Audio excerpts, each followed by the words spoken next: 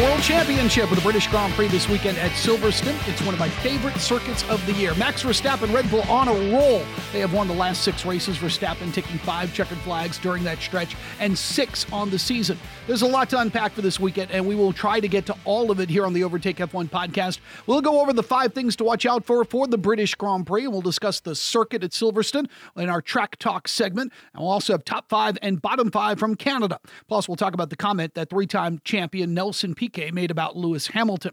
First, subscribe to the podcast. Leave us a 5-star review if you like what we're doing. I'm Tony Desiri. Glad you could join us as we go through the British Grand Prix coming up this weekend. You can also find me on Twitter at Tony D Radio. We also have a Facebook page, the Overtake F1 podcast. You can like us there. Leave some comments. We certainly do appreciate it. And I thank you for your support if you've been a longtime listener of this podcast. All right, let's get to the 5 things to watch out for this weekend at Silverstone, the British Grand Prix. And the first one on the list, can anyone break the Red Bull streak? But better question, can Ferrari break the Red Bull streak? They are the best candidate to do so. The Scuderia should have won in Spain. They should have won in Monaco. Now, they did have pole position in Azerbaijan, but I don't feel they would have won there because even if they didn't break down, I think that there was, Sergio Perez had gotten the lead right away from Charles Leclerc. Red Bull had great straight line speed. So I don't think they would have won there, but nevertheless, it's been a tough runaround for the Ferrari team over the last few Grand Prix.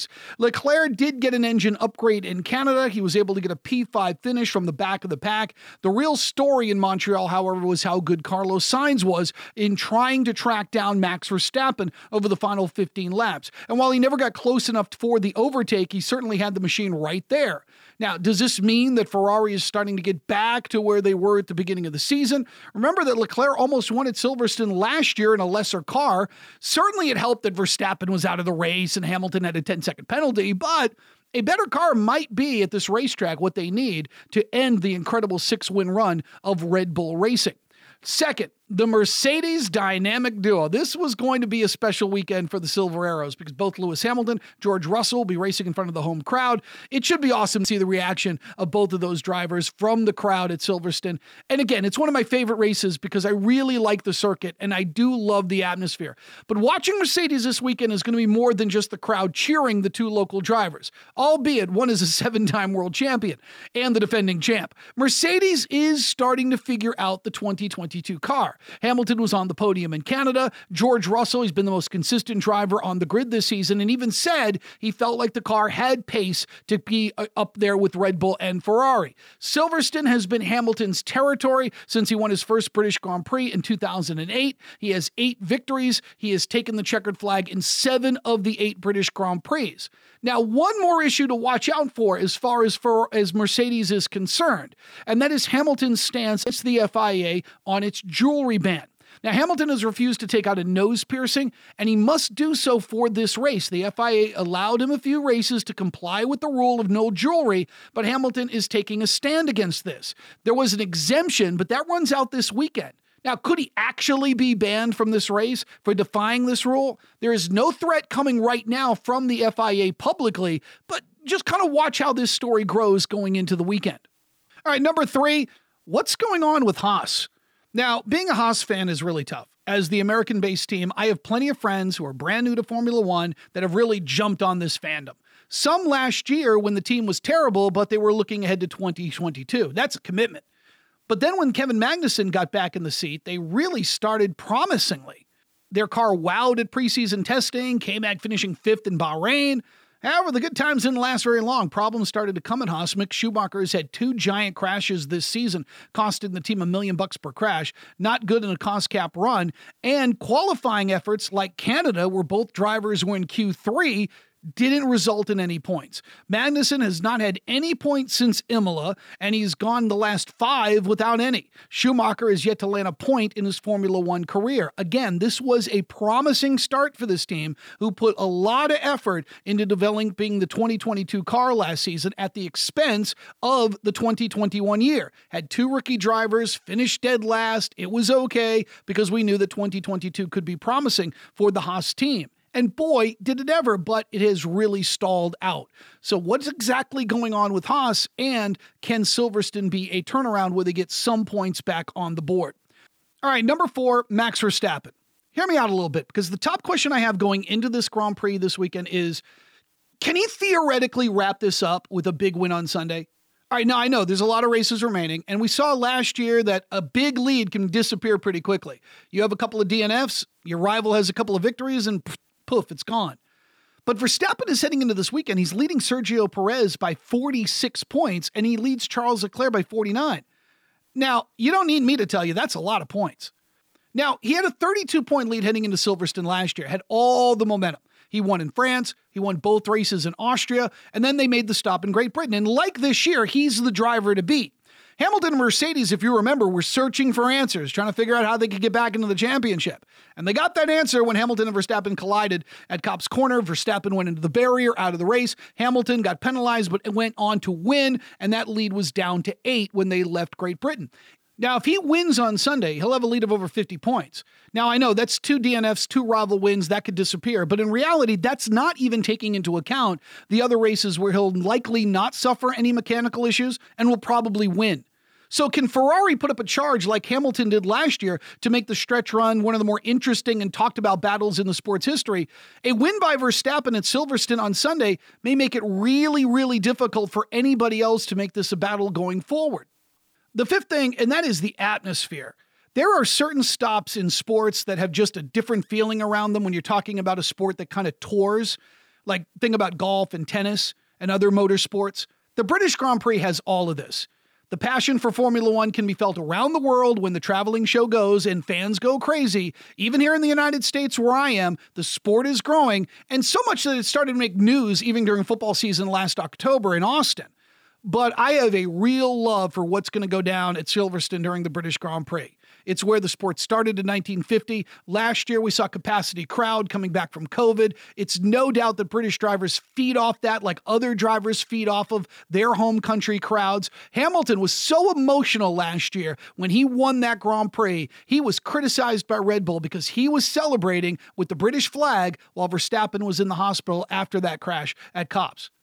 But he's not the only one. With most of the teams based in the UK, it's a home race for many team members outside of the drivers. We're talking everybody on the team, from mechanics to PR people to engineers. It's a home race for a lot of these individuals that make their career in Formula One. Fans there, super knowledgeable, love the sport. I say this as a true-blooded American. I love the British Grand Prix. It's my favorite weekend, probably outside of Austin. I got to give it a little bit of hometown love, but the British Grand Prix is just electric. It's an electric weekend.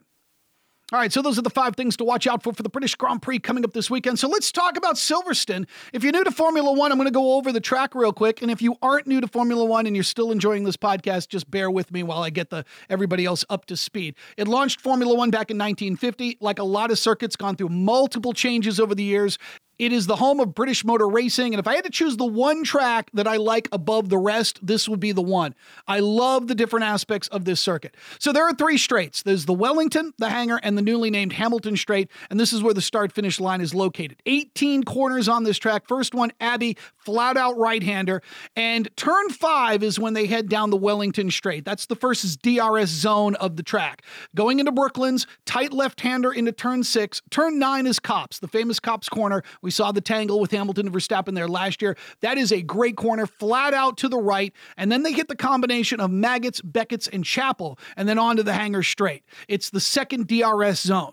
Stowe is at turn 15 to the right. Vale is the tight left-hander at turn 16. And then the final turn, the club corner, that will take you to the Hamilton Straight and then down to the line. Pirelli bringing their hardest tires to the Grand Prix. C1 for the hard, C2 for the medium, C3 for the softs.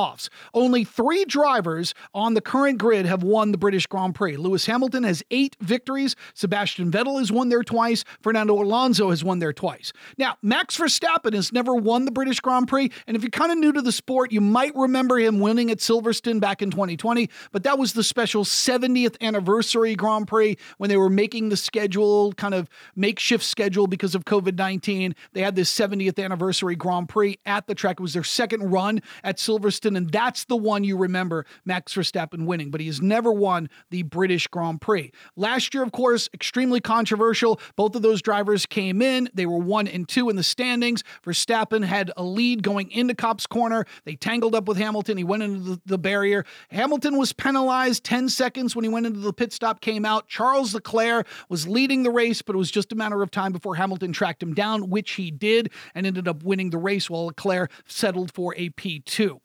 All right, so there you have it with our Track Talk segment. All right, now let's get to top 5 and bottom 5 from the Canadian Grand Prix in Montreal. Now, with this, again, we start with the bottom 5. We'll go to the top 5. And as I've said many times, if you're new to the podcast, the top 5 and bottom 5 can be any category. It can be drivers, it can be teams, it can be the circuit, it can be FIA, it can be anybody.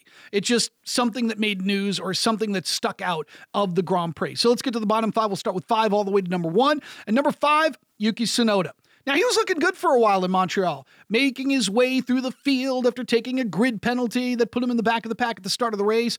But all of his great progress was done in after he took some tires. They were cold. He crashed on the exit, and that brought out the safety car. Maybe I should have kept him out of the bottom 5 because that crash did bring out the safety car, which made the race more exciting. But in the end, Yuki Tsunoda was having a pretty good run, doing a really good job. But because his tires weren't warmed up, boom, he came crashing into the wall off the exit, and that was his race was complete. So Yuki Tsunoda, some good, mostly bad, 5 on the bottom 5.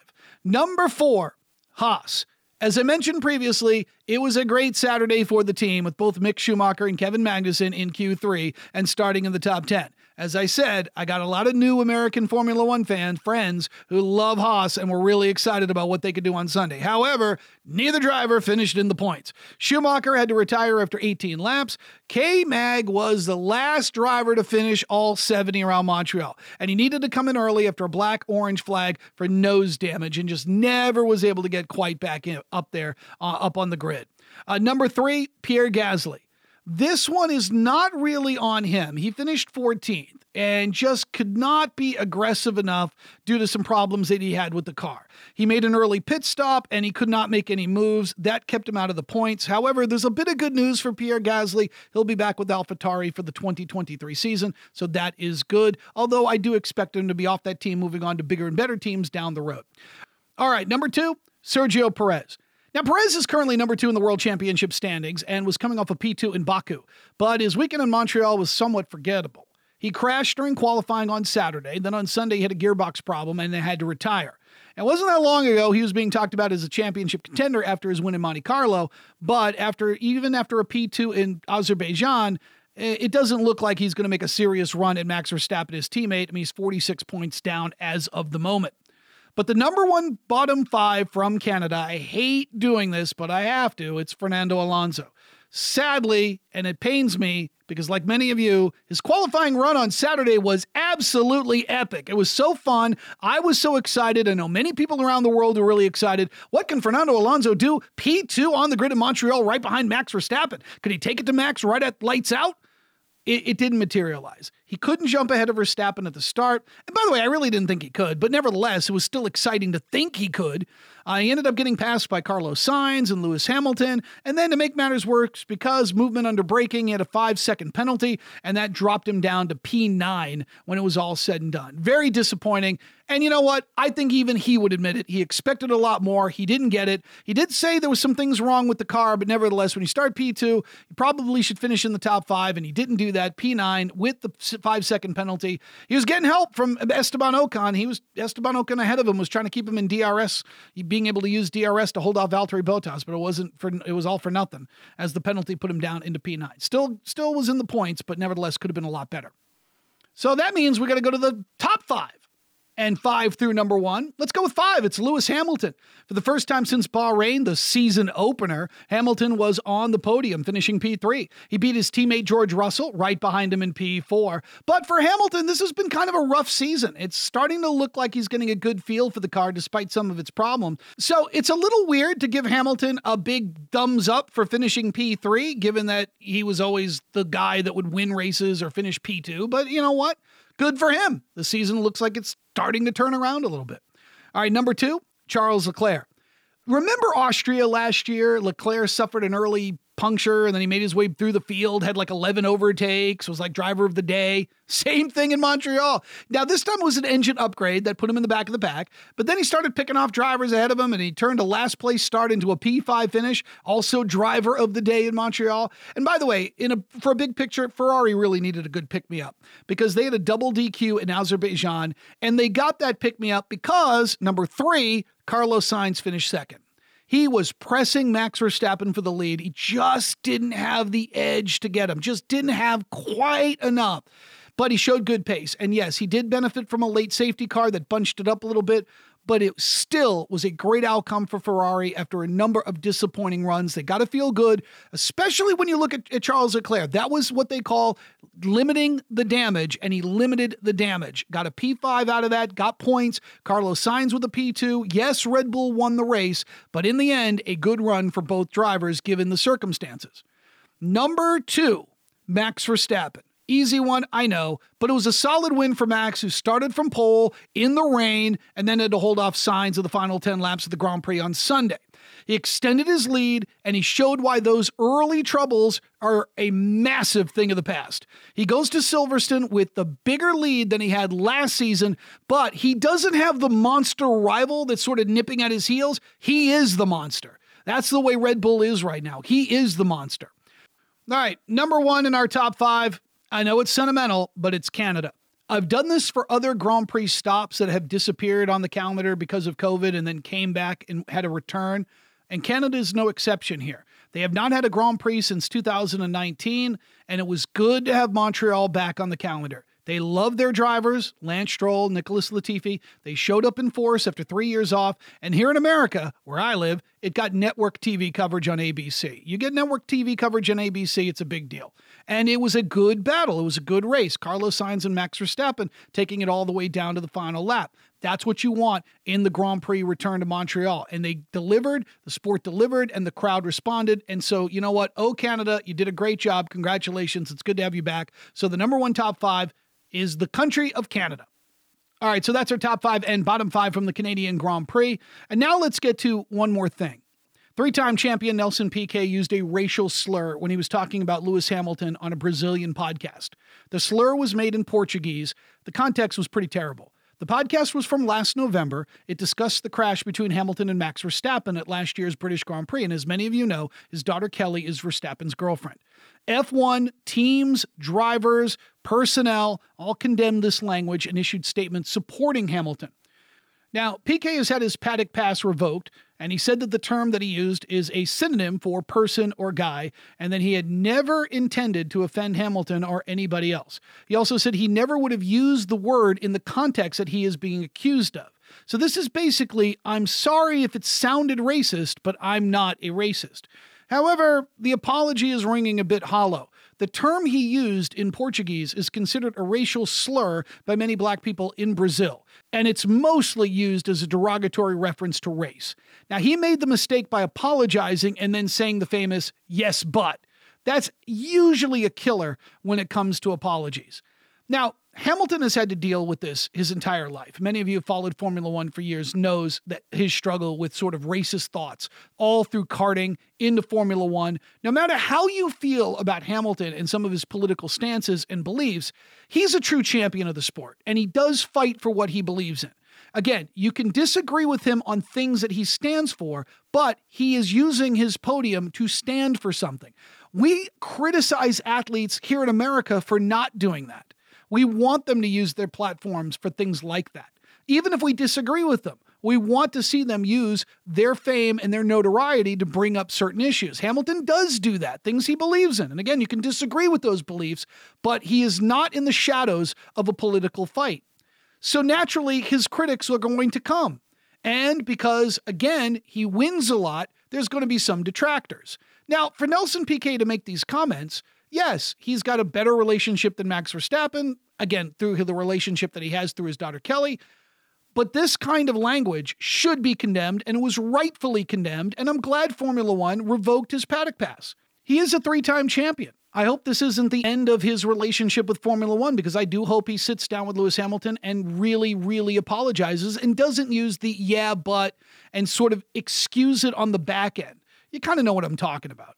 he needs to have some real contriment here. He really needs to go to Hamilton and say to him, I am really, really sorry about this, and see where the relationship can go. But it was good to see drivers, teams, media, fans coming to defend Hamilton to show their support. Keep Nelson Piquet out for a considerable amount of time in Formula One. It is my hope, though, that he does reach out with a real apology to Hamilton if he hasn't already, and I do hope that we can mend some fences. But the reality of it is, it was disgusting. It should not have been said. I think he even admits it should not have been said. But the fact that it was, there should be some backlash, and I'm glad everyone in Formula One, from the teams and drivers all the way down to fans, have saw this for what it is. All right, so that's our preview of the British Grand Prix, which will be coming up this weekend at Silverstone. It's one of my favorite races of the year. I am so glad you were able to join us here on the Overtake F1 podcast. Again, follow me on Twitter at Tony D Radio. You can reach me there. You can also hit us up on Facebook, the Overtake F1 podcast. If you like what you hear, please subscribe, share the podcast, help us grow it. We really have been happy with the way this thing has been taking off over the last year and a half. Again, as an American broadcaster, I really love doing Formula One podcasts. I have a radio show where I talk about all sorts of different sports. Rarely do I get an avenue to really discuss Formula One, and this is my avenue to do that. All right, so look for next week a review of the British Grand Prix, and then we will also next week have a preview of the race coming up in Austria. I'm Tony Desiri. Thanks for listening, and this is the Overtake F1 podcast.